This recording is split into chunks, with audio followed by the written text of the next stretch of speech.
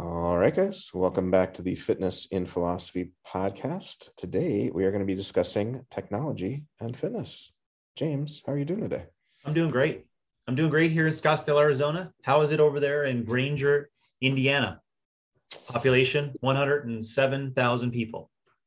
It is cold and gross relative to what is normally like Notre Dame graduation is not this weekend, but next weekend. And normally, like it starts to be nice. You can walk around the Notre Dame lakes and it's sunny. And hopefully next week it'll be like that. But right that's so cool.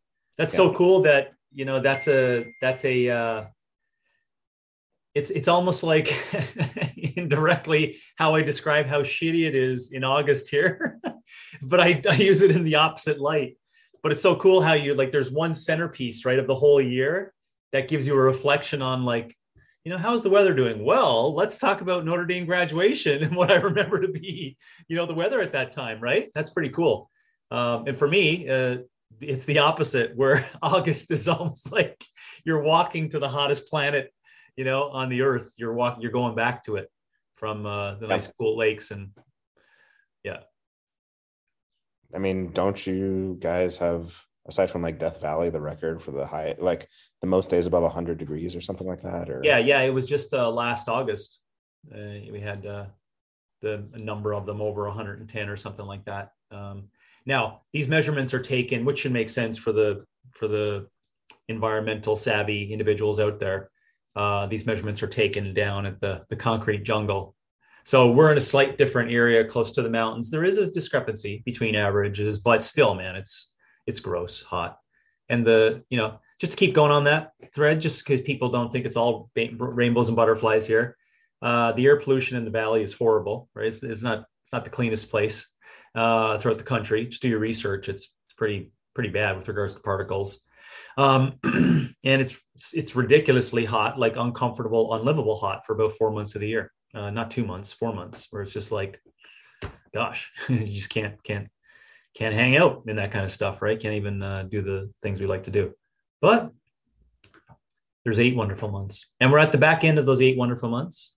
It's May. In a couple of weeks, we're heading up to Idaho, and so I'm feeling it. I can feel the toes in the cold water, Robbie. I can feel my toes in the cold water. Excellent.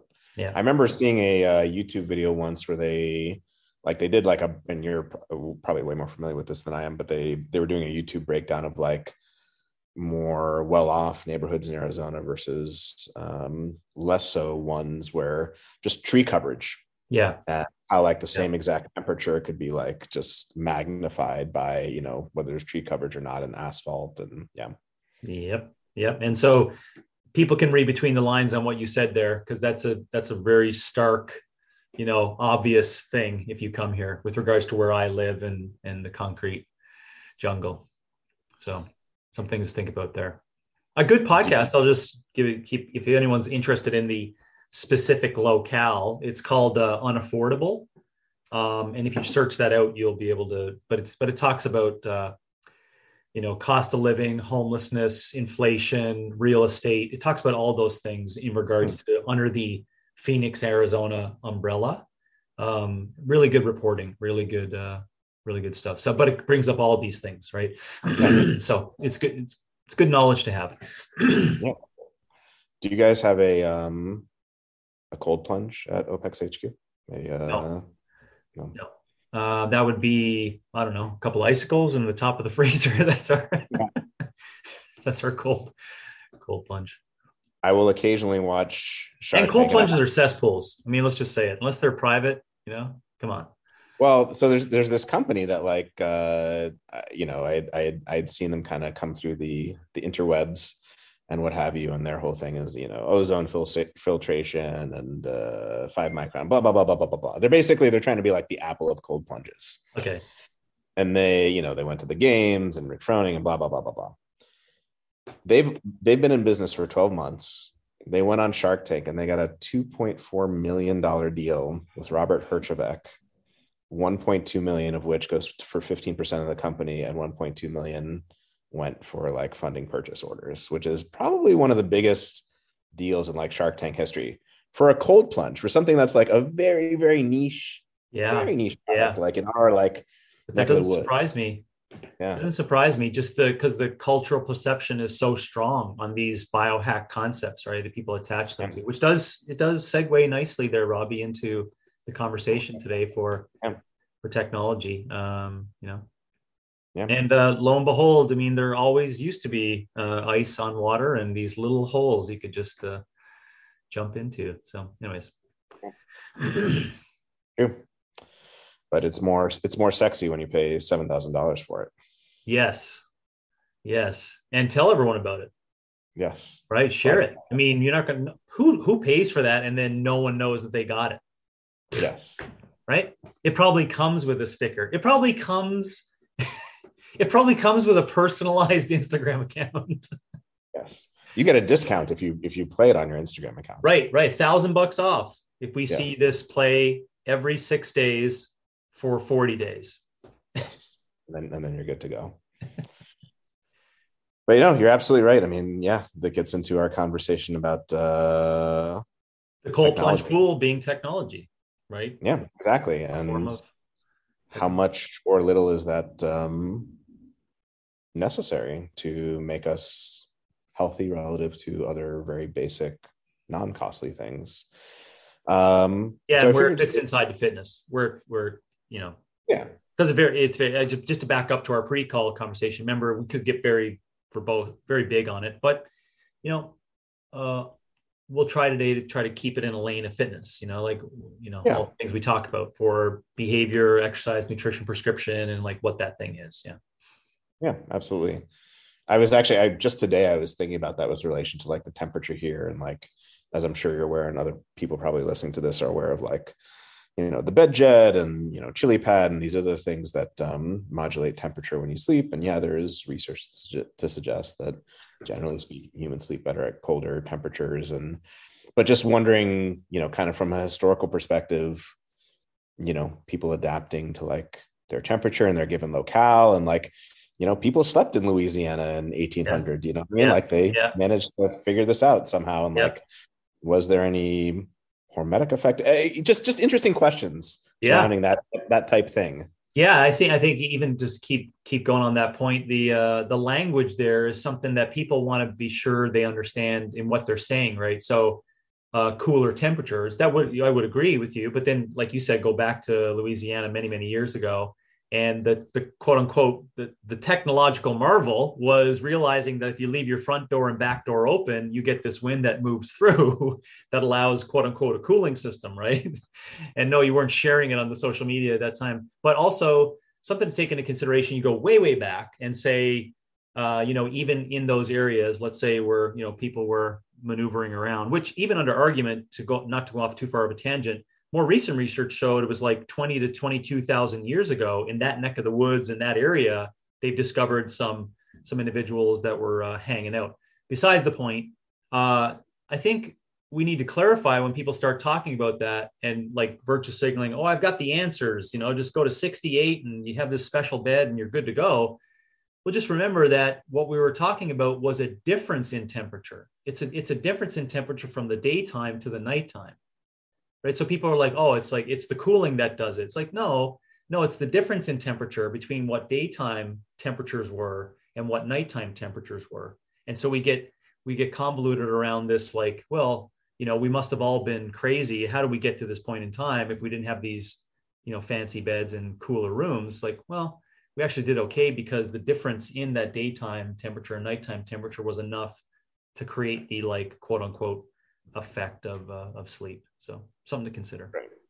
Right. But now there's very little temperature gradient when everything is 70. Right. Yes. And in those internal rooms. And then now you need the extra 65. Yes. Yep. Yeah, exactly. So interesting. So I guess there we had it, put your thermometers up to 90 in the office. Yes. Yeah, that's it. That's it. Solve the problem. We'll fix it all. So I figured today we would start off with a little intro on philosophy and its relation to technology, and then hop into fitness. So they're gosh, there are a number of different connections between philosophy and technology, but there's this great quote from the Stanford Encyclopedia of Philosophy. I've mentioned this a number of times, great resource from their article on the philosophy of technology. And we've talked about how philosophy can be construed many different ways. We mentioned one of them last time on our other podcast, on our previous episode. But going back to when we've talked about, if philosophy is the attempt to understand how things in the broadest possible sense of the term hang together in the broadest possible sense of the term from Wilfrid Sellars, philosophy should not ignore technology, especially today. It's largely by technology that society hangs together. It's hugely important not only as an economic force, but also as a cultural force. Indeed, during the last 2 centuries, when it gradually emerged as a discipline, philosophy of technology has mostly been concerned with the meaning of technology and its impact on society and culture. So, as you and I talked about, in ancient times and in ancient philosophy, there's this word techne that's related to like art and artifacts and technology, and that's where that all comes from. And like there is the wheel and the barrel and all these other things. Never has technology been so ever present in human life than it has been in the past 100 years, and it has fundamentally reshaped certain things, both for good and not so good. So philosophy comes in as like, hey, what sense do we make of all this for like who we are and how we interact with other things? Yeah, when you wrote that, I paused to think about it, right? So we don't always fall prey to like, oh, this is a special time. But I can't disagree with that. That like there's just so many. I think it's just the amount of them that basically make you make that statement, be like, this is true. This is a very special time in terms of that. I got a question for you though. I was trying to think of, not as late as Aristotle making these like questions on a rock, but around the 1600s, were there any philosophers that saw the current, novel new things that were at the time maybe called something like these technological marvels, right? I don't know, steam engine or electricity or something at the time. And were there philosophers at the time who had like a bit of a conversation around these newest things in terms of utility and what it meant to the current culture, et cetera? Sometimes. So just to clarify a time period, were you talking like so I'll center in on something. Okay. Yeah, I'll center in on the scientific revolution. Okay. Yeah. Very much so. I mean, yeah. Okay. Descartes, Leibniz, Hume, Locke, in a lot of ways, a lot of what they're trying to grapple with is like the new science, Newton, and these technological pieces where we can kind of like quantify things. We can quantify the time that elapses for an object to fall, and like how we make sense of, I mean, the very phrase like clockwork universe and God is like the master, like watchmaker who sets everything in motion, kind of comes from this time. So I think, yeah, there's a lot of that where it's trying to grapple with like these new technological developments and then make sense of how we view the world and how it works. Yeah. Cool. Was there anything you can add to that on some interesting polar opposite thoughts of some that were just like it's all going to end up in dismay, and then others were like, listen, we got to mesh with this? Were there any philosophers on either side that? Oh yeah, I mean, I think most of who kind of, this is where like history comes in, and like we look back more admiringly, generally speaking, on the philosophers who are like, oh yay, scientific revolution, and the ones who were not so much kind of fall by the wayside. But yeah, I mean, the people that we're aware of today, like Hume famously said, like his treatise of human nature fell stillborn from the press. Like no one cared. Do you know what I mean? Like very few people cared, and it's only in retrospect. So there were a lot of people who were very anti this in a lot of ways. And it was only later that it came to be kind of looked at favorably. Okay. So. Okay, cool. Well, I'm asking that just out loud to maybe get some. I just think that listening to those people and the questions they asked would be really beneficial for our conversation today. Because I think some of the questions they asked may be another way of you and I asking the same questions today with the amount that we have in front of us, right? Yeah. So I just think the way they may have looked at it may have been really good. Now, Or we one could of probably go them, further back, and yeah, get the base. um, one just came to mind, and I'm by no means a Malebranche scholar, Malebranche, Okay. kind of from Descartes' time. But he, have you ever heard of the view called occasionalism? No. Okay, so it's basically the idea that like literally in every single instance of any particular action, God has intervened. Like Okay. the cup falls off the table, like God did it. So, Got it. and I doubt any Mal branch scholars are listening at the moment, but like if I'm butchering this, let me know. But like as a counter to the scientific worldview, where like, oh, this is a clockwork universe with like laws and order that's kind of set in motion and going, a counter view was this like, no, at every single instance, God is intervening in these Mm. particular things. So Mm. He's a not busy not quite fella. on the what's that? God's a busy fella. Very busy. So not quite on the technological side, but you can kind of see this philosophical like push against like, science Right. and law and order and Right. nature and that type Got it. thing. So yeah. Okay. Okay. That would be cool. Yeah. Cool. Yeah. It's always good to hear that point of view. So, just like we were saying earlier, like it's been so much, right? It's, if it had just been artificial lighting, right, that would have been sufficient. But like, we have refrigeration and supermarkets and radio and TV and video games. And then like when you look at the list of like what's coming in the next 100 years, like AI and autonomous vehicles and the metaverse and everything's electrical and privacy and big data, like there's a lot of change on the horizon. Yeah. To go that big leap you just had there. I love you said supermarkets. I totally didn't have that one on the list. That's such a great technological marvel, which is Yeah. connected to the refrigeration and economy and et cetera, et cetera. But that was really good. I really like that one. Yeah, it's that going from that analog to digital. Would that be the big polar differences and the major things we talked about there? Is that analog to digital big switch, maybe? Yeah. Majority of the focus is in that quote unquote, you know, immaterial world, right? And the mesh between the two. Yeah. And electrification, I think. I mean, that Yes. just enabled like Yes. everything we think of as like a new technological development for the most part, in one way or another, owes Right. itself to electrification. So we could go back to that. I gave this as a book reference before. It's called At Day's Close, and it was in reference to something else for sleep and whatever. But it's a great book where they study this particular period of time in the late 1400s in England and what people did during the night. But what you can extract from it was like how we lived in darkness. What did we do prior to everyone having access to electricity? And they talk about sleep rhythms and lifestyle and murder and perversions and shit that people did. And they also talked about like lifestyles and how stuff shut down and there was a full acceptance. Anyway, my whole point being is that I think I would agree with you that the electricity component and then the scaling of that was a game changer. That's a big let's call it a technological marvel. That's a game changer. Yeah, I had down in that same list, but I think it has to do with that um, internal combustion engine, medicine, refrigeration, and electricity. I thought those were just like game changers. And then I went back further and said, well, what would have been something to consider a technological marvel further back?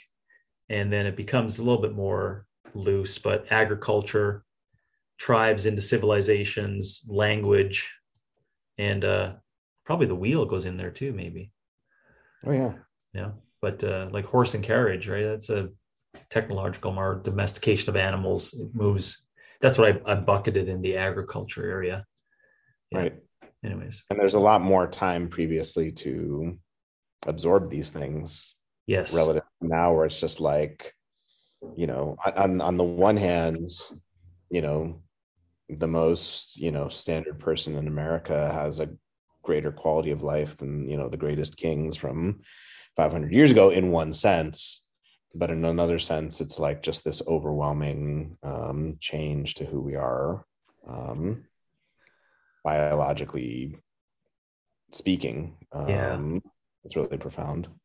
Yeah. I like I love this conversation. because I think about this a lot. It's about the I always take this idea into consideration, right? It's how I learn something. So I'll just give you an example. I'm reading a book on Barry Goldwater, who was a former conservative politician in Arizona, and was just interested in learning about his background. And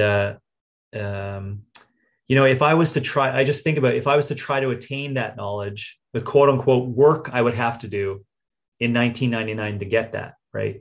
As opposed to, I was thinking the current 2022, if you wanted a book or information on Barry Goldwater, right? It's like, what I'm saying? Like, and it's like, what are we talking about in the margins there? I love your word, the absorption speed, right? The absorption speed of those technological things, which is very precise for our conversation today, is that I think that's a human expectation today, that the absorption speed needs to be very quick for these new technological marvels. And we're not giving a lot of humans time to like really work through all the, the goods and bads, the ups and downs, et cetera, et cetera. Bringing back to my point, like I'd have to like walk to the library, do the search, find the book, find do the reading, take a note in case I couldn't take the book out, right? Read it, et cetera, et cetera. And now it's just like, wiki, 5 seconds, full history, date, age, birth, death, significant other. It's like, okay, got it. Anyways, I love that word, the absorption speed. I think that's the big issue now with what we have as humans standing today and getting that, and like 1,000 years back, how they took that. Yeah. No, I totally agree. And like, even if you think about something like music, and like, people will argue about like, are records the best, and 8-track and tape and CDs, like that's a micro blip in history. Like physical media for like music is a nothing burger. Dude, really good point. Really good point. I'm glad you made mention of that. Gosh. Anyways, that's a really good point. The music one. My gosh. Will anyone remember that there were different media formats in like 200 years? That's right. That's, I just think about, I just quickly went through like the Rolodex of the 8-track to the, or the phone on the top of the, but I also did connect something really nicely there, not to summarize, hopefully what we can get everyone to today, but is this traditional awareness around the beauty inside of that record player. Right. And hopefully people who are listening in are tying that into fitness, right? Because there are some traditional, older models of thinking that make the slow, the slower, kind of broken, imperfect fitness journey really special, right? And instead, the metaverse where you think you're doing pull-ups, but you're not, but it's really pristine and it's like tight and digital. That's, I think, what I'm connecting to your music point. Yeah. That's what I'm connecting, right? It's like people making music within like 3 hours today, like a full album, electronic interference and connection and voice changes, et cetera. Right. And think of all the pain the Beatles had to go through to make, to get everyone together for the 69 record. What was that? Anyways, the history of it is besides this, but anyways. So am I hearing you correctly that you're a hipster with regard to fitness? Is that what you're saying? Yeah, I could take that on. I take that word, right? We'll get you the handlebar mustache and the plaid and the skinny jeans. Hey, whatever you want, the clothes, whatever, if it comes with all other paraphernalia that are associated with hipster, I'm out. But hey, clothing, language, good to go. Yeah, but it's really, when you go through when you mentioned medicine, like when you go through the litany of things, like there are proto versions of medicine, obviously, that go throughout history in one way or another. But like most people don't realize, like conventional medicine, like what we call conventional medicine, like the beginnings of like actual medical schools is like a little over 100 years old. Yeah. Just did not exist. Yeah.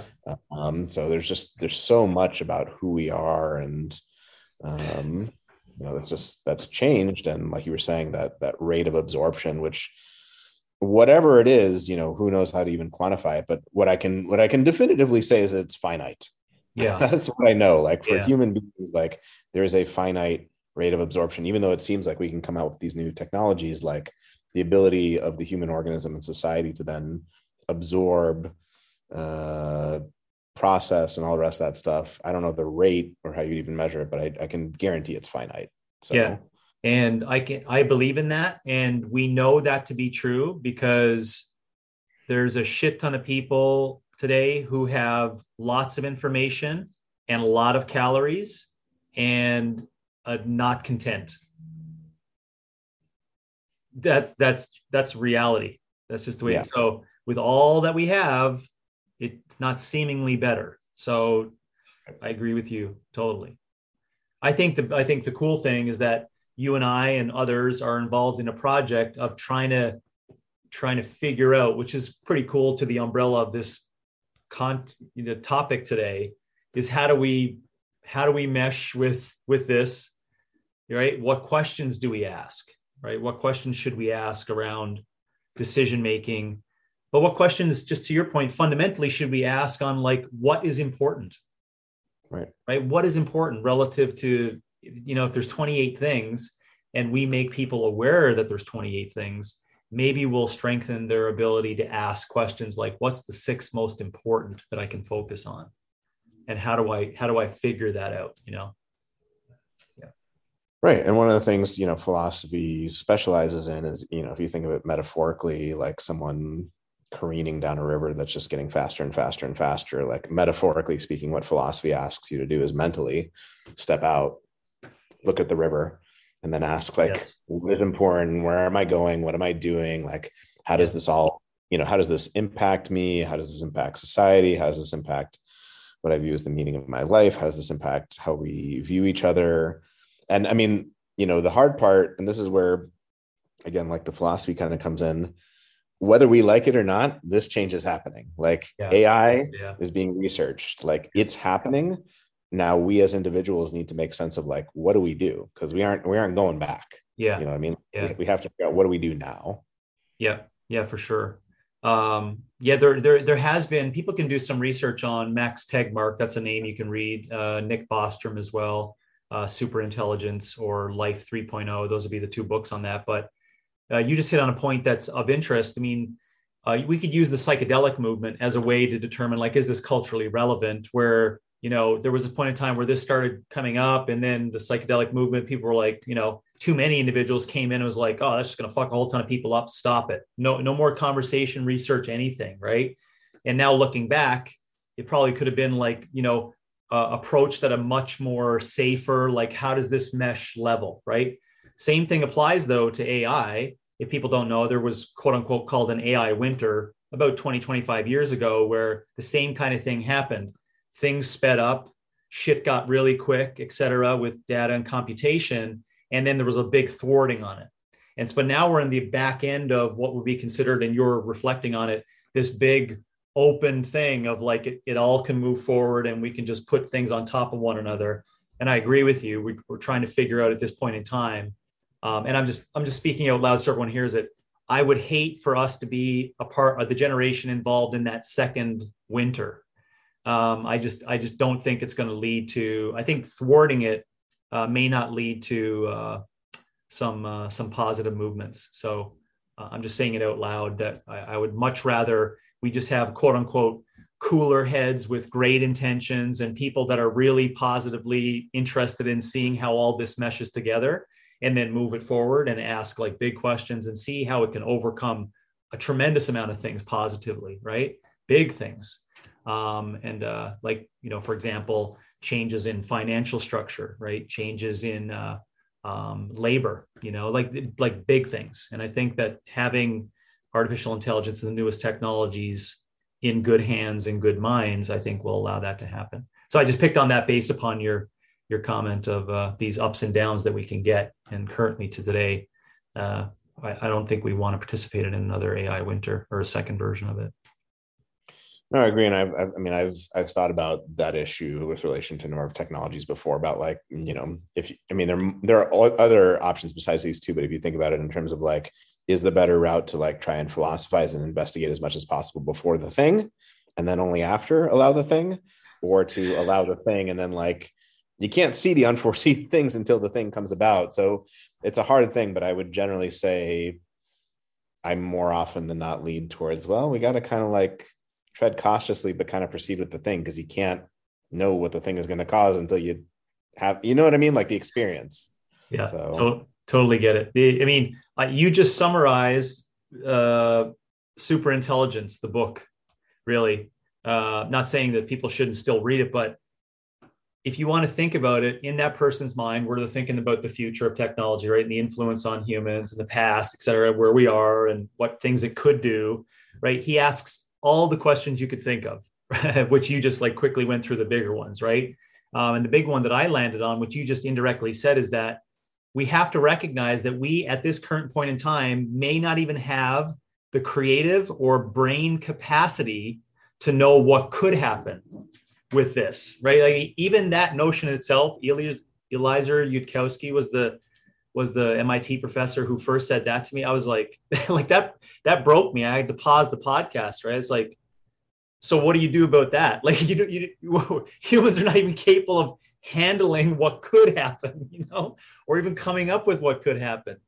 Just think about that. But you did that really well. And also I hope people listen in there. Just reference Super Intelligence as a book and read it, take your time, pause with it, and it'll ask you all these, and you'll land safely, not freaking anyone out. You'll land safely. You'll see that just has to be in good hands, and we have to be ready to be able to know what the switch is, turn the switch on, turn it off, and what controls that, etc. Yeah, but it's always, it's always dancing on a knife's edge. It's always yes. Yeah. Yes. But I love the language you had there of like, I'm not sure what your thoughts are on that, but I think we definitely need a whole lot more philosophy of artificial intelligence. Yeah, definitely do need more and more people. Besides, I think there's only like one conference, big one that happens once a year. And then there's others that are like spin-offs, but we need like big institutions, right? Large scale institutions and academics that do this all the time. I think for the next 10 years. For us to your point, ask all these questions prior to the advent of these implementations inside of culture. Oh yeah, we need lots of people sitting on the metaphorical bank of the river. Yeah. Kind of like saying, "Hey, what are you guys doing? Yeah. What's going on?" Yeah. We could use Facebook and like the initial assumptions on that and the intentions, right? And the like fast track into that. Be like, we're just going to bring everyone together. Okay, how'd that work out for the Tunisian elections? Or how about Instagram and harm to young females, right? This undisclosed, like, how are we connecting the dots on that one, right? It's like, so there's a bunch of these things that we probably, I don't know if it's possible to have in a what's it called, a room where you're just in there playing with all these things, right? Philosophizing on it, asking questions and playing with it before it like gets out. I don't know if it's possible now that I'm thinking about that. I don't know. I mean, I think for better or worse, it's that, just like we were just saying, it's that dancing on the knife's edge and kind of like letting it go, but always having like a hand on like the emergency brake of like, okay, what consequences is this leading to? Yeah. So just a little primer on like what is technology, like what sort of thing is this, and going back to like the ancient Greeks and techne and art and the difference between like nature and art. So dictionary definition: the application of science, especially to industrial or commercial objectives. Electronic or digital products and systems considered as a group. That's the more recent version of it, but some interesting kind of like philosophical musings on this. Technology is not natural, although very often art or technology imitates nature. It's something that humans create, not created by nature in the traditional sense. Of course, humans themselves are nature, but contrast that with like the Grand Canyon or something like that. And then a big one that Kant and others talk about when they talk about like philosophy of art is that something that cannot replicate or create itself, contrast with biological organisms. So something that doesn't have like an internal like telos or purpose to itself aside from what it is given by its creator. we'll see how this one pans out in the next 100 years. Yeah, right. Right. That's why I was pausing on that one. I was like, oh man, we're going to have to definitely contend with that one in that definition.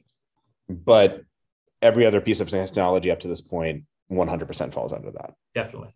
Yes. Yeah. That could. Yeah, meaning the change in definition in 20 years. Right. Say. Yeah. Yeah.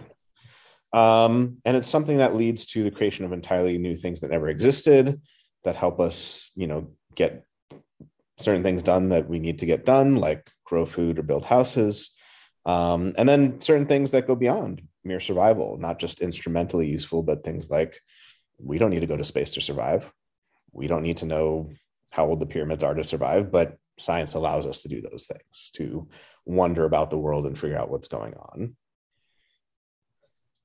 Yeah, I'm glad you threw in the Grand Canyon there, because there's a lot of technological marvels that wrap around that entire thing. And it's only more biased and present for me reading Goldwater because of the background Arizona production of water that came into the valley, and the Colorado River and the dams. So you just think of a dam as a technological marvel, right? And again, no beaver is going to put that together.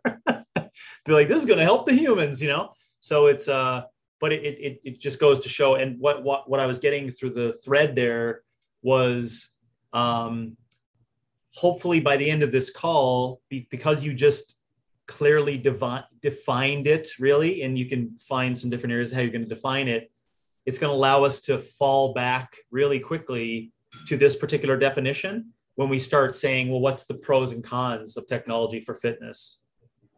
I think having those words in place of like, the chance, biologically especially, of irreplaceable, or the unnatural, I think simple words like that, we can fall back on when we're like, how's this going to fit into this whole fitness pursuit?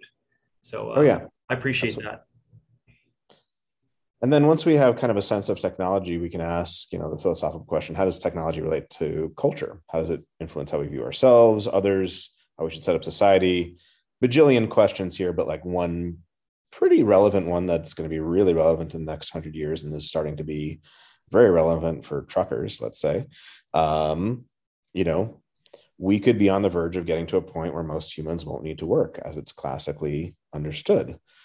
Now, on the one hand, that could, depending on how you look at it, hunter-gatherers and stuff like that. I mean, there's lots of debate and discussion around, well, hunter-gatherers didn't really need to work that much per se compared to like farming culture, right? Like they would hunt, but then most of the time they'd play. So maybe it returns us back to something like that. But how does that, like, can you imagine that? Like such a world where so much of who we are today is like, well, what do we do? And then what do you do when you're not like a fitness coach or a lawyer or something like that? So just a profound potential influence on culture and economics, universal basic income and all that stuff. So yeah, you just hit on the last word. I tiptoed into that particular area with Andrew Yang's conversation with Sam Harris many years back prior to his presidential nomination, around after he had sold his company, what he was thinking about in regards to like, what's a big thing, right? What's a big thing that's a changer, et cetera. And I would just ask people to continue to use universal basic income as your entry into what you're speaking about, which is how can you psychologically contend with these massive fundamental changes that will happen, right? Not possibly could, will happen. And of course, we need to talk about what will happen, but you gave a couple of instances there, travel, or like how, we move things across land, right? How about you don't need humans for that? Oh, I was going to need humans for that. This is where we draw the line between, okay, is there a timeline on it or what we're discussing? And it is going to happen. Retail, like what it means for security versus coming in and having a human actually enter. So we essentially can go down this road with like retail, fast food, trucking. I think there was like two other points that Andrew pointed out, and I'm just voicing it to say it's a good spot for you to philosophize and contemplate over how you're going to contend with these really big things that may happen in your lifetime, right? And what do we do about that? And it's it does fall right in our lap for fitness because we have to discuss that, which we'll get to, but it kind of sets it up really well. It is a big thing to think about. Where does the human come into this when machines become dominant? That's the big one. Yeah, exactly. When AI can, program your nutrition and program your fitness, and what about the human relationship and all those different things. Yes. Just a couple more mini questions that we'll just lightly touch on, and then we'll dive right into fitness, but just to give people a flavor for kind of like the questions that Philosophy of Technology asks. Obviously, one that we'll be asking that many people, I'm sure, even who haven't studied philosophy, ask themselves, does technology always mean more progress? There's a story and a narrative behind that. It certainly led to a lot of benefits, but it can also pose, risks to social values. So a famous example is, the iPhone. I'm about as big an Apple geek as anyone. And, the iPhone has had a lot of really amazing benefits for a lot of different potential things, but there are a lot of drawbacks. I mean, I'm old enough to remember, and I suspect you remember as well, like, oh, wouldn't it be cool to just like answer an email real quick on the beach, and then like, yeah, you can just go back to being you, but now it's always connected, never off. Chronic blue light exposure, tech snack, and social isolation, and the constant need for the I remember when Apple announced, because I would watch all the keynotes, like, wouldn't it be cool if you didn't have to go into your email to see if you had a new email? You get a notification, and it's a push notification. And now we have do not disturb. Save me from the notification. Yeah, the overcorrection. It's like, whoops. Yeah, they're building it into their own systems. Right, exactly. And Instagram, like to your point earlier about, young girls and their self-image, there's a part of Instagram they partly did just to like alleviate the pressure they were getting on them, but like, how many hours am I using it, and like, can I set off this time, and like, that type stuff. Yeah. Crazy. Oh man, so much. Well, no, I was the craziness for sure, but there's so much in there in terms of the change. What I think about there is the change from the interweb to the iPhone to attention media platforms. These three big like things on top of one another, right? So just think about trying to explain to someone, like explain to Ronald Reagan during his tenure, oh yeah, you can just explain this and you can get it to 1 million people in a couple of minutes. It's like, what? There's going to be this internet where you can just propose. So I was just trying to think about, how to contend with all that when they're all jammed together. And I won't pause it, but anyways, you stopped me in my tracks for just reminiscing on just how large it is, just how large of the growth has been. Yeah, that's what made me pause there. Yeah, and I mean, going back to one of the points you were making earlier about like, we don't know what we don't know, even for the people who developed this. So again, like I've read a ton about Apple. Like Apple famously for a very long time was not so great with third-party software. Like that was a famous thing. Like they were, it was the PCs, and then Apple kind of had their own stuff. So when the iPhone comes out, it's got a web browser. They don't do third-party apps. We're like, oh, we'll do web clips and stuff like that. Mm-hmm. And even Apple themselves are debating, should we have an app store? Should we not? And then a year later, they come out with it. And then everything, Facebook, Twitter, all this stuff that like Facebook existed pre-iPhone, but of course, nothing accelerated that like that. And then talking about things you couldn't foresee before you created them, right? Yeah. Like Steve Jobs would say stuff like that. You could just see Bill Gates like in his room just cracking when he would say it, right? Like, we're just going to take your desktop and put it in your hand all day. Is like crack, with all these apps of all this stuff, and you can do all, your computer is basically in your hand. It's like, holy crap, it actually is going to that. Add the phone to it, add the connection to other people. You got yourself a storm. Yeah. But even like Apple themselves, who developed the phone, had no idea like what people would do with the App Store. So yeah, it's crazy.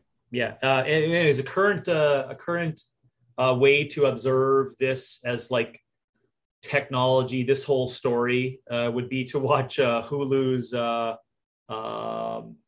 Theranos story. The Dropout. Dropout. Yeah, great. Fantastic. Oh man. One of my favorites. Yeah, but I mean, it's all of this, right? Technology, falsifying, belief, absorption, speed, right? Popularity instead of like science, like all of it is in there, right? Yeah. Fascinating story. Oh yeah, super, super. I mean, it was very well done, and like I had followed it back when it was happening, just because I was. Same. It was local to me, right? It was local to me. Oh. We used Right. Theranos like every couple of weeks, dude. Oh, really? Wow. Yeah, no, we have the Walgreens right there, the Wow. wellness center that my wife and I used, and realized after a couple of years, it was the same Quest or whatever technology, Siemens technology they were using, but saying it was the blood droplets. You know, it's like, and we were trying to, because Jeff Trabot and I were saying, but dude, all of it lines up. Like we did this expensive $450 test, and I did this $9 test, and it's the same scores. So Leanne and I and everyone in the room, I mean, we were all bought it, right? We're all like, oh yeah, this is the fucking greatest thing ever. Even to the point where we're thinking about how do we get into some investment of these spin-off cottage country businesses that are going to come from this, right? Because essentially, on the outside looking in, they essentially said like, oh, that whole really expensive laboratory thing, rip it apart. Rip it apart like it's useless. We're like, wow, this is fascinating. Anyway, so it's local to me, very, very personal to us.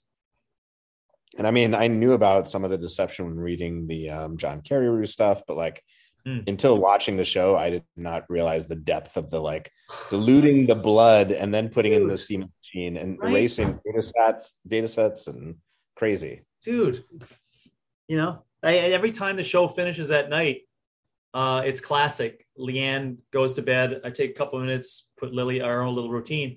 But for the past number of nights after we're finishing one of those episodes, we pause and look at each other like, that was crazy. Like we continually say this every night. Like, I can't believe that was going on.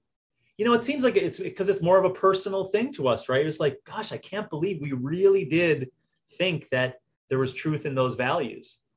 And now you see it in an entertainment setting from actors and the story. It's like, gosh, pause and reflect on that. Anyways, it's a great story for our conversation today on what was considered to be a technological marvel, right? Oh yeah. The 30 years that went into developing the Siemens machine, right? It's just like, whatever, drop of blood, get all this information.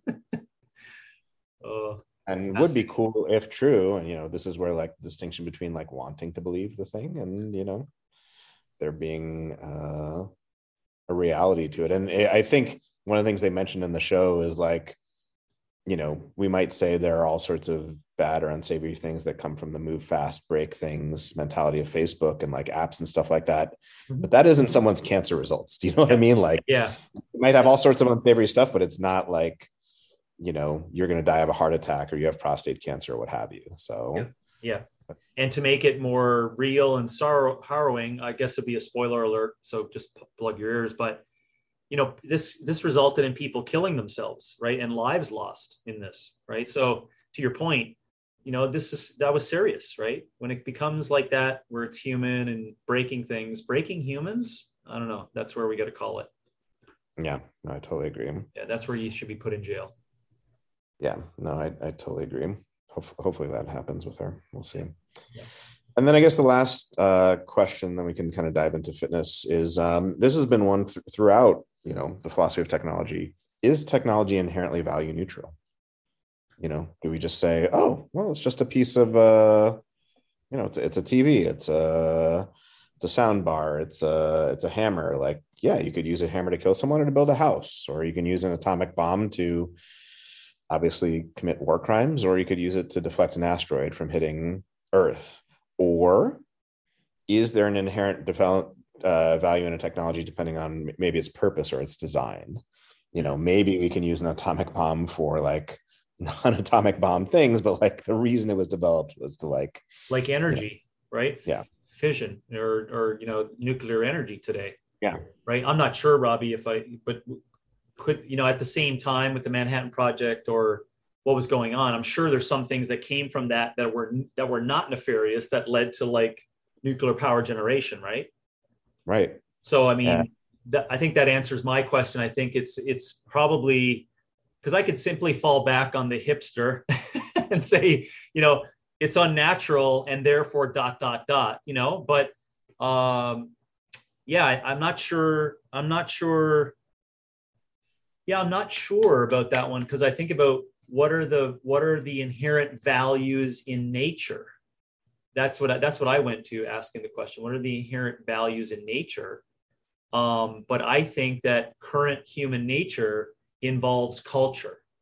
And when culture is inside of that, new definition of that experience, I think inside of culture, which is parented today, you have to make good decisions with lots of conversations and lots of questions on like, is this good? Is this not good? Let's try it with this. Let's do this. You got to spin it in the circle, right? And I think that, or spin it in the system or the quote unquote town square, have conversations and then make decisions. And that means now it's culturally significant, right? Or culturally relevant. And then I would say that I'm not sure if that gives you an answer to your question for me personally, but I think I use, what's his name? Kevin Kelly, I think, who wrote The Inevitable. He was the Wired CEO or Wired head editor for Wired. Anyways, he was like, we have to learn how to mesh with technology, not mess with technology. I think in very simple terms, right? That says everything that I just said. Blend with it. Is it in the culture? How is it effective? And ask lots of questions just to make sure it doesn't get us into trouble. So yeah, I'm not sure if that gets into the values area, but yeah, no, it does. And I mean, that's going to basically connect us right to the fitness technology thing. And perhaps the first thing we'll discuss of devices where, you could ask based on what we just said, where is it technology inherently value neutral? Like we could just say, oh, there's no inherent value one way or the other, good or bad, to a Whoop or to a kettlebell or a dumbbell or a Peloton. It's just what you use it for. Yeah. And then, there might be, and perhaps there is a counterpoint where you say, well, what's it being developed for? Yeah. Yeah. Is it for these subscription? Do you know what I mean? Like those types of questions where it's not just some random object that exists. It has a purpose behind it that I guess we can debate, what kind of value is associated with that. But that's really where it comes from, is this question of like, are all these, if we apply it to the fitness realm, we would say, are all these things just objects like a rock that have neither good nor bad values, or and then it depends on how you use them, or is there some inherent value to them, perhaps dependent on how it's developed and who it benefits and that type thing? Yeah, I just find I'm generalizing, but the current crop of the options or the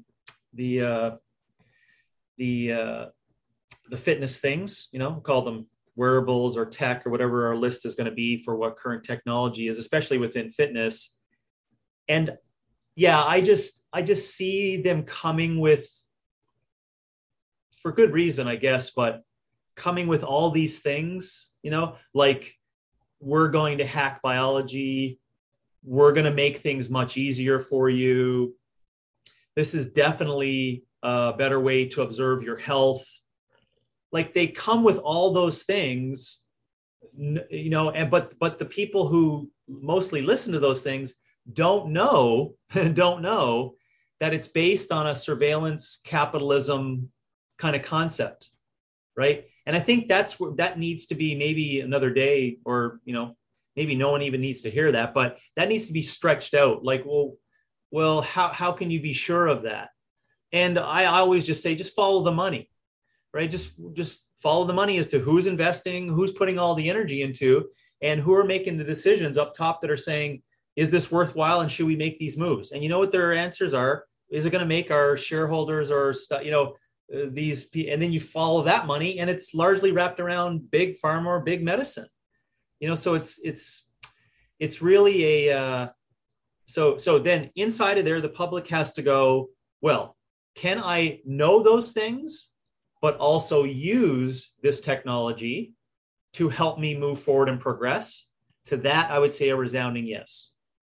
But I just think that I personally believe so much more in, especially for today in 2022, the move back towards more intuition. But I totally understand why in 2022 it's signaled as being this answer for a whole lot of people, where I believe the answer is wrapped in experience and hard work and human intuition. And so I think that's the balance that I think we have to play out. Yeah. Yeah, that definitely makes sense. And I think, I mean, I don't know how fine grained we want to get with it, but I broke things into potentially different classifications. And I feel like there are things that have more potential for being nefarious and things that have less potential. So if we started off with like the very basic of the basic, like fitness devices, and we talk about like resistance on the one side and aerobic on the other, like, we've got barbells and dumbbells and kettlebells, and like, was that nefarious to have developed those, or like a basic Schwinn device? I don't think so. It's like, I mean, maybe perhaps, but like, yeah, if it's a cold environment and you want to breathe a little bit, okay, yeah, hop on a Schwinn. Or like, hey, rocks are cool, but like, I want to be able to be a little bit more precise with my weights, and you know what I mean? Like, yeah. And that's not tracking anyone. That's not submitting any data anywhere. Like that type of stuff. Yeah. I think that's a good question. And it allows us, though, to clearly define, I see this continuum that's arising here, right? Because I classified all the things that you'd mentioned there as modalities that are capable of allowing people to physically challenge themselves to improve their resilience. So yes, it's called a new technological marvel, the Airdyne Schwinn, right? And it does come packed with, just besides the cost, which today it's like $150 at your local, old age home or elder folks area. That's the biggest thing to it. What's on the other side of it, right? On the other side of it, massive potential for you to improve your resilience, right? So I think that helps me by you asking that question that way, like what fits into these areas, and it creates a good continuum, and I think I'm going to say right from the get-go here, just to start with those two, wearables versus modalities. I think wearables sits farther away from modalities because of all the things that I just said are inside of the things you can get from this. Because if we were to philosophize and like argue over that on the wearables area, dude, I reach bedrock philosophically with most people pretty quickly. It's like, we can't even continue. Like, we've stopped now. So I think thank you for that. Cause now we can add more to it, right? Where does this fit in? Where does, yeah. No, and I think that's a great way to describe it. And so again, I think those two ends of the spectrum is like exactly right. So here's a middle case for you.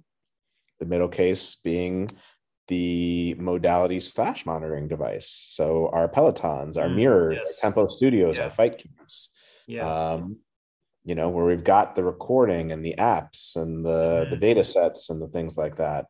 I saw one the other day as like, have you seen the one that's like the boxing with the music? Like you're hitting the like drum pads. And so thoughts on that? Thoughts on those? Yeah, immediately my brain goes to why would you want to quantify the work that's being done? That's the question I would ask, to kind of like, because if the why behind the quantification of that is for, it's going to allow people to see their progress. We all know that's horseshit. Like background, well, you and I may know it as that, but I think a lot of people will start to see that over time as like, well, what am I getting with that? So I that does, to me, the quantification of that lean more on the wearables aspect. Because let's see if I'm close to it. I would say what's on the other side of the modalities would be running shoes. You see that? So the running shoe is a fucking technological marvel that, could be seen as a modality, right? And then you can say, well, give me a close second to compete against Concept2's rower. And I would say, you got to come to Idaho and do some kayaking with me for a couple hours. You see what I'm saying? Like, I'm not going to offer you anything in quantifying what we did, but I can tell you your experience and the work that you'll do and the benefits you get from it, your intuition and all these things that build your resilience is alarmingly higher than what that rower with that quantification seems like you're getting. So I'm not sure if that splits it a little bit, or I think the quantification aspect and the why behind the quantification is something that I kind of just have more questions to. But that's very good. That's good, challenging. I love this play, by the way, because in my mind, I love developing these continuums of systems, right? It helps my language, so I appreciate it. No, and that was super helpful. And I think you brought out an aspect of technology that I failed to mention, that kind of relates to science and, kind of this move from the qualitative to the quantifiable, right? Like with science and with technology, all the way back from, Galileo trying to figure out, like, how do I clock this thing falling from the tower? And now we just have like tremendous precision with what we are able to quantify. But as we'll talk about, like, what does that mean? Is that useful? It seems as though it's just like you were saying, these repetitive sets on the concept two are better, but like, what about, being out in nature and kayaking? And from someone who's done it, it's not just someone poo-pooing like, right, oh, this modern stuff, from someone who's like lived and breathed in like that realm, and then saying like, oh, perhaps. And ironically done more of the former, a lot more of the sets on the quantification than the opposite end, right? So, but I go back to your point on, the back in time, the big minds asking those questions, right? I'm sure at the time, a lot of people were like, why are you even asking this question? why are you going after that? Right? Like, there's so much beauty in just the apple falling from the tree. Why do we need to have, meters per second? And lo and behold, we find out hundreds of years later, like, it prevents, I don't know, thousands of people every hour from dying. This is these preventable catastrophes. All why? Because we decided to ask those really hard questions, right? On the value beyond just the quality of it, right? We're going to quantify exactly what's happening here. So I see that in another thread. This may be something that you'd be interested in.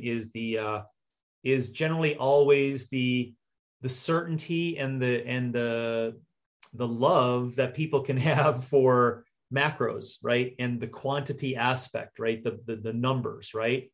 And I totally get it for humans as to why that is the case. Whereas, there has to be some conversation with, I think both you and I agree with that. It's got to be an equal balance of like the quality of it at the same time, right? So we have to balance these things. And I see that as the same way, what you were just asking, moving from this, just eat, 3 meals a day and chew well and make sure it's unpackaged. But then what's the science to it that's going to make it work, for people? And do we need science in order to do we need technology to do that? I think we do. We need LearnRx, right? We need CoachRx for you to track it, right? I'm calling my own shit here, right? We need maybe some, chronometer, to kind of pull that stuff together. So these are all technological pieces that are going to help that quality aspect move forward. Yeah, absolutely. But I do tend to agree with you that a lot of them, they are definitely, some deeper micronutrient insights and chronometer, like deeper blood sugar insights and like a CGM, but more often than not, they are corrective rather than like the necessary thing. And, when you think, very often I'll bring up this point to people of like, we didn't know what a calorie was until the middle of the 1800s. And we sure as shit weren't tracking macros. We didn't even have the concept of it. Yeah. And yet, for all of human history, people were able to maintain and regulate a regular weight. And ironically, it's only once we became aware of that concept that, it wasn't a cause and effect thing, but like, but it's calories and macros that morbidly obese. Yeah. Right. So like we somehow managed with, and animals do this all the time. They have no concept of how much or little anything is and manage to regulate. Yeah.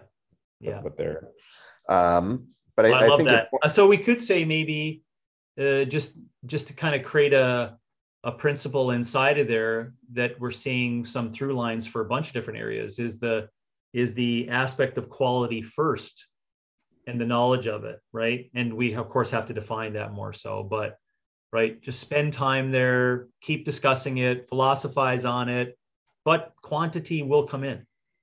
Yeah. I mean, like so I guess this is the way I say it in CCP nutrition, right?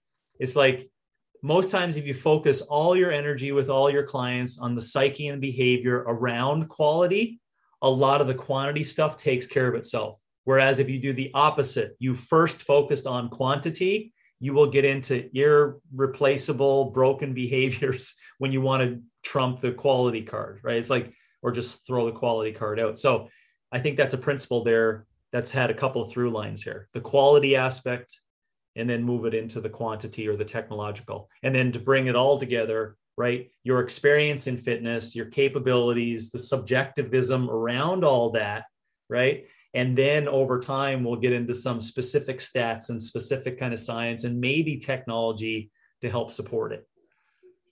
Yeah, no, I would generally agree with that.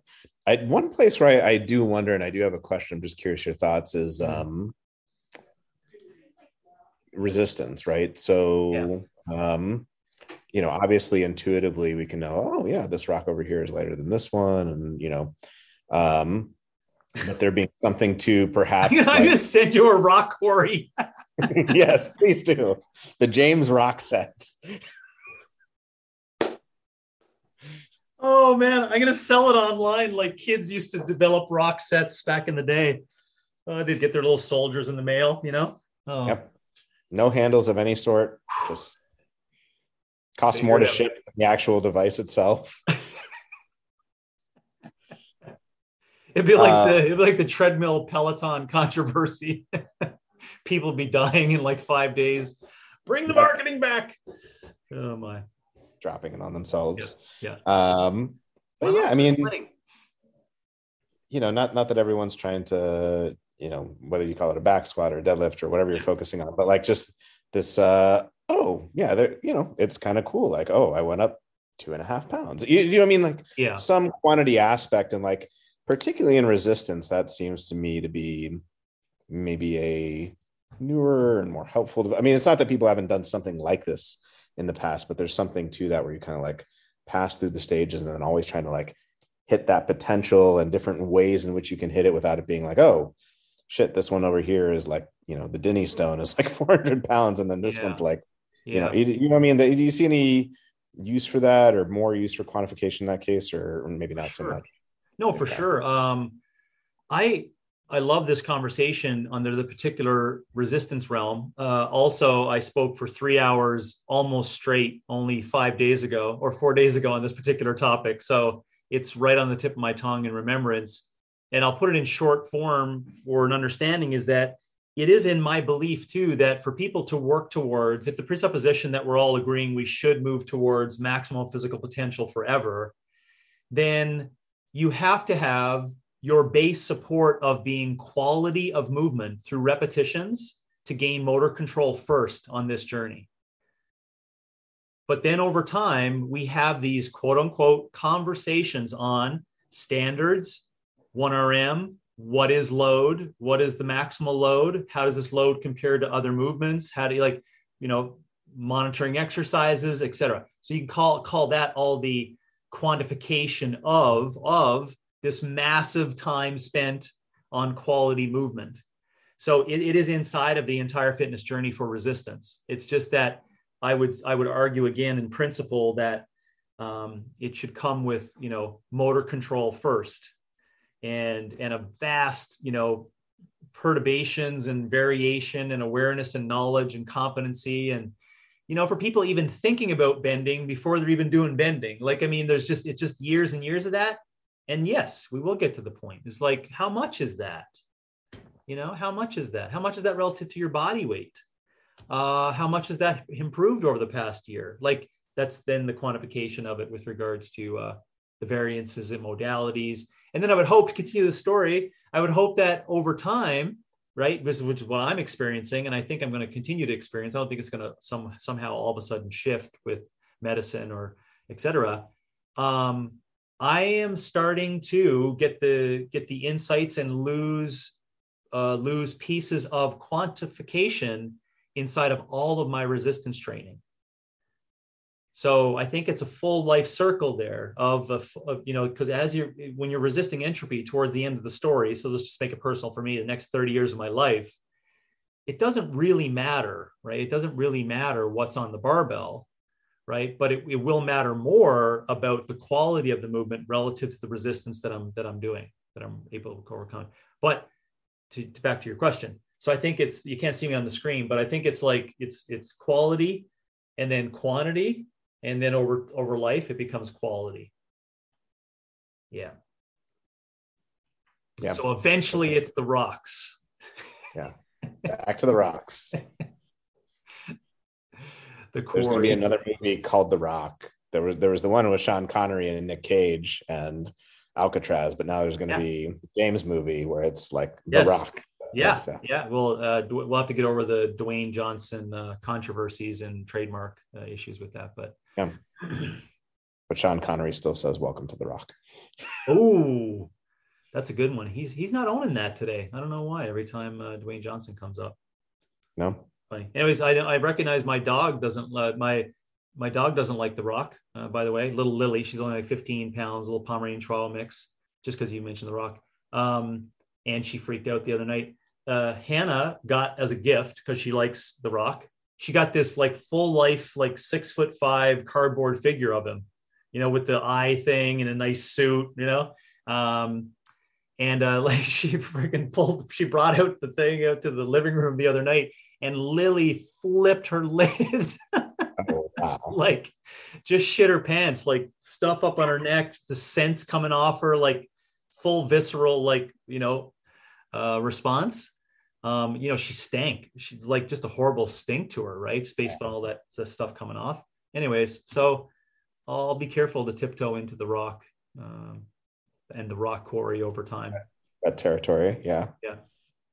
Interesting.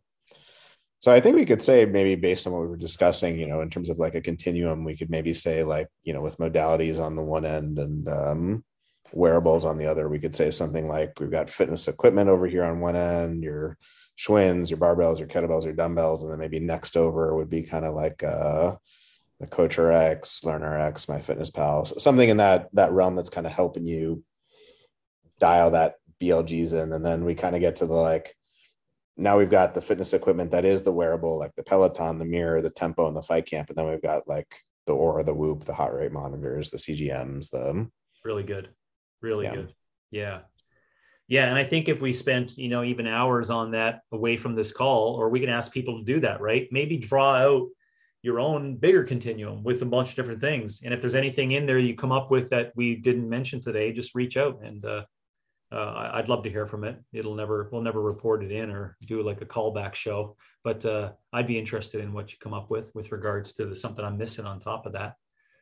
Yeah. Yeah. And as virtuous as I think, well, maybe, I don't know if virtuous is the right word, but as much as I think a prescription device or modality could be beneficial to society or humanity, something like a CGM, when I think about all the use cases, like, and how profound it will be when it's, more accessible, or when they can do it optically or what have you, it is a corrective. Yeah. Like, you don't need a CGM if, you're sleeping 8 hours a night and, you got the 3 meals and you got the quality, and like, you don't need a CGM. Like, I mean, unless there's something acute genetically, do you know what I mean? Like, type 1 or something like that. But you are, with using CGM, you are bringing up that issue that I said, earlier, that needs to be like, you need to say, like, how are humans going to deal with this today? And if you start with that premise, right, then CGM is off the table, right? It's like, because if you don't recognize, right, that it's normal for us to try to adapt and evolve and to make things easier, right? Do you really think people are going to like also use, I'm not asking you, but ask yourself this question, use the CGM and also use intuition after like a boatload of white rice in the afternoon, right? And be like, I'm not sure if that was a good choice. And then be like, let me see how I feel before I look at my CGM, right? It's like, I feel like having to sleep. And lo and behold, the CGM, like there's, I think to your point, most humans are going to use it as a corrective. And then because we adapt, guess what we're going to come up with? We're going to come up with something to correct that, right? And this can be whole compensatory. And this what ends up going to happen is you're going to have uppers and downers, like just back and forth all the time. Just make sure you stay in this zone. That's what, don't forget to measure your HRV throughout the day with your uppers, with your downers, with your measurement of your uppers and measurements of your downers, right? It's like, I like this pre-workout because it helps me stay within my zone. What zone? Well, the zone that my watch tells me I should be, it's like, why? just move, just move around. Oh, you're tired? Just lie down, go to sleep. It's like, yeah. No, agreed. And like about, interesting individual differences. So I'm sure you've seen or heard like, and Brandon and I will sometimes joke about, so Michael Ban will talk about how, he'll do like 6 cups of rice a day with like BJJ training. I'm like, that would lay me out on the floor. Like, I know Michael Ban has forgotten more about like FDN and all that stuff. So I know he's got his stuff dialed in, but it's like, wow, that's impressive. So just thinking about like individual differences there and like, yep. Intuitively, how do you not feel like you are dead? That's right. That's right. Yes. That's the things I think about. And then it comes back to like, well, does any individual need the technological support to do that? And I don't think they do. I think they should just like observe what's going on in the choices they make and how they're like dealing with these tasks, and how you can use things like conversations on mental acuity. And, you can go to my LearnerX video, right? What's it called? My LearnerX video on the technology, or how am I doing? I think it's called How Am I Doing? I think that's the LearnerX video. Anyways, you can go to that one. But I talk about that. It's like, use these things like, what's my energy like throughout the day, right? And what should it be throughout the day? How do I feel, for 30 minutes, 60 minutes, 90 minutes after each of these meals, right? And what can I do as a feedback loop to like change up what I have during those meals, how I eat those meals, what's going on during those, like, this is where you go, and you don't need technology to support that. Just for those who are, in that particular area on the CGM, blood sugar mismanagement technology conversation. Yeah. What I did, and I mean, I think we're pretty much in agreement in like this, even if this were a counterexample, which it might be, but like, it's not, for philosophers, a counterexample is like, oh, that negates everything that was said before. It's like, no, this is really the one exception that kind of proves the rule. But just thinking about things where like quantification or data can be useful. I was talking to Brandon earlier today about, something like LP little a. So yeah. Like for people who don't know, like Bob Harper, the, Biggest Loser, he had like a Widowmaker heart attack. And I think his LP little a was like, I don't know, 400. And for context, that's like it's a marker of heart health to a certain extent that is not quite as modifiable as, oxidized LDL or LDL particle number, other things like that. And, normal values are closer to like, 30 to 50. So things like that, I think of, or other things that, man, you can BLG to your blue in the face, but if you've got an LP little a of 400 or, what I mean? Like sometimes things like that. I would use, for sure. I would use that story as probably just as an example of, there are areas probably for, the aspect of quantification, like and because you used his particular name and his story,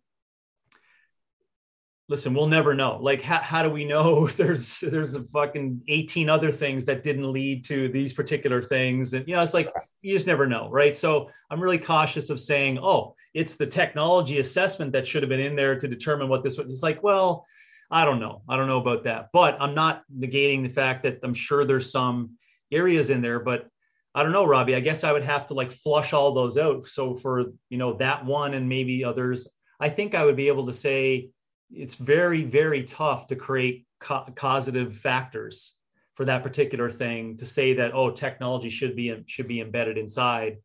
Because, you just got to get in depth. You're going to have to know the person, read the life story book, like know the whole picture. Right.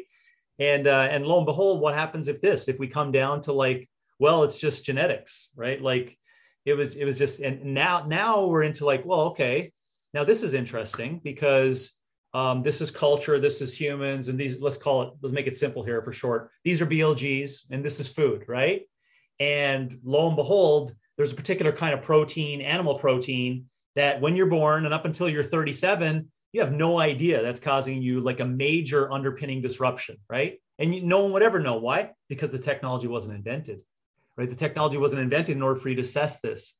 So I think that area is one area that I'm highly interested in, not only because of this underpinning of like what's going to come to how to, best suit humans for the current culture, but I like, as you know, I'm interested in all the nefarious background shit that people are going to get into with regards to genetic, predisposition changes, or genetic formation. Eugenics shit is going to come up again, like all the dirty stuff with that. So I think, to back up, I think the genetic one would be maybe an umbrella area where I'm in the room with you on that one. It's like, whoa, geez, is there new technology that's out there on the street, more accessible to all, that would certainly raise all ships, right? That we could get to this. So the Bob thing wouldn't happen, right? I mean, I'm all for that. That'd be fantastic.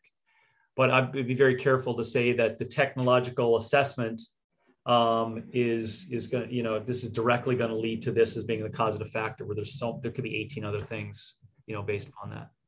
Yeah. And I mean, even if this is a thing, like we're talking like the 1% of the 1% relative to the BLGs, but there are, culturally people think, oh, well, if I have the gene for MTHFR or what have you, like, oh, well, that means such and such, when in reality, genetics loads the gun, environment pulls the trigger. But there's a spectrum, right? There's like, oh, cystic and fibrosis and Huntington's over here. We're like, no, yes. You got the genes. Yes. Like, there you go. Yes. There's double ApoE4. Like, oh, okay. Whoa, you better know about that one. Yeah. So, but again, I agree with you that those are like, let's focus on the BLGs first. But I was just thinking in my head of like different things that could be revealed that could be helpful, but a lot of it really does come back to kind of BLGs and stuff like that. So yeah. Well, we're not going there, but that does make us, I may set up things down the road perhaps for another conversation on the nurture and nature conversation. Yeah. Right. Like these things, like, well, we know we die due to this, right? Genetics, toxic overload, wear and tear. But what is expression, right? What's your environment? What's the choices that you like? I mean, it's like this nice balance in there. And I think the technology does flop in here, right? It's like, well, how can we assess all of that, currently to today, which brings back just to your more recent topic of I think the past 30 years in genetics understanding is really, really a silent but very powerful story that's being asked. Yeah, absolutely. Which I love, by the way, just to put myself in a camp. I think it's a very powerful human endeavor, even more so, I would believe, in terms of AI in the future and hope. I think the genetics discoveries and like investigation today, I'm super excited to be alive when this is happening. Oh yeah, and we're just really at the tip of the iceberg. I think this blood software, I forget the name of it, is now defunct. And Theranos. Well, not as nefarious, of course. I went to a Brian Walsh, and I'm sure like, yep. Awesome, very smart dude. And I went to a seminar of his in Orange County, and he was showing off this piece of software that was using AI and blood chemistry to kind of like, oh, how closely does this correlate with like H. pylori? You know what I mean? Like extracting data out of like what is not immediately inherent in the data. Yep. Which is, that type of stuff is super interesting. Yeah, it is really good. So. Yeah. And you got to give it up to these companies that did this genetic research for many years for giving up the data and not selling it at a super high cost. I know these people who tried to develop these genetic formulas and whatever, and they've always been, they truly want that project just to move forward. Right. So they're not allowing people like this to say, can we just like scrape it and try to create these correlations with all this data? So I think I agree with you. That's a very positive movement where, again, just back to our point to finish on, this newest forms of technology, when there's humans not in the room that could obviously find all these connections in 10 minutes, that would take us 1,000 years to like put all the paperwork together. No, honestly, it's 10 minutes that would take us 1,000 years. Right. Computation is actually, it's mind blowing, right? It is, because it does blow the mind. It blows the mind out of the water. It's so much better for the computation aspect. Yeah. And the computer has no preconceived notions of what it should or should not be seeing in the data. Right. They're not like, oh, we better not tell them. We see all this lining up for H. pylori. Yeah. It's like, oh, we 80% correlation with H. pylori from a CBC and a CMP. It's like, what? Yeah. Yeah. And the humans are like, well, how many people in your study? Oh, 27,000. Oh, how did you calculate all this, tough guy? 12 minutes with this box over here. Like that ends us really well on this beautiful mesh with technology that we can use as a base support to help us all move forward. Yeah, absolutely. Yeah. So let me ask you. So I know you were on a call previously. What do you think? You want to call that part one, and then we get to the bigger ones next time? How are you doing on time? How are you feeling? Like, where are you at? Yeah, I think we could. I think, like I said earlier in the call, let's stop there, and we'll break it up into some arms that we, not on the same idea of the continuum, but some arms underneath it maybe, and maybe we'll cover in part two some of the other arms that I think we do need to get into, that will take a little bit more. Yeah. So just to give some, people some ideas of different things that, obviously we'll decide on kind of what things we might want to chat about, but just a preview of some different things. Coaching. Yeah. Like, what does the practice of coaching have to offer? And from a human perspective, is it going to be like long haul trucking where it's just gobbled up by AI? Right. The practice of it, like that in itself, I think could be a show unto itself, but it's big. And we very well will do that. Or just the, there's all this talk, and we were just talking about like big data, like just because we can collect, like we just gave an example of like how you can extract meaningful data from these data sets, but there's whole slews of things where, people are like, oh, well, I've got this device that tracks this thing. It's like, well, is the data even meaningful? Like, yeah, you've got numbers to it, but like, does that number matter? Yeah. And who decides if it matters? Right. Exactly. And who's the background folks saying that it matters? Like, there's a lot to it. Yeah. Fitness in the metaverse. Digital pull-up. We need to have buttons. Well, I got a haha button here I could use. But we need to have like crowd. Just a second. We need to have those buttons because not everyone's going to see our face. So when we said the metaverse, this is what happens when we say the metaverse. Laughter and cheers. Yeah. Contradiction in terms to say fitness in the metaverse. Yes. The philosopher's way of saying it. Yes. So anyway, just a little preview of some things we may discuss. But yeah, today we talked about, philosophy and its relation to technology, how it's trying to make sense of, the way in which technology has really transformed all these different aspects of culture and how we view ourselves and our place in the world, the different developments that are coming down the pipeline, what makes technology distinct from other things like nature, how it impacts culture, and then, is it value laden? Is it value neutral?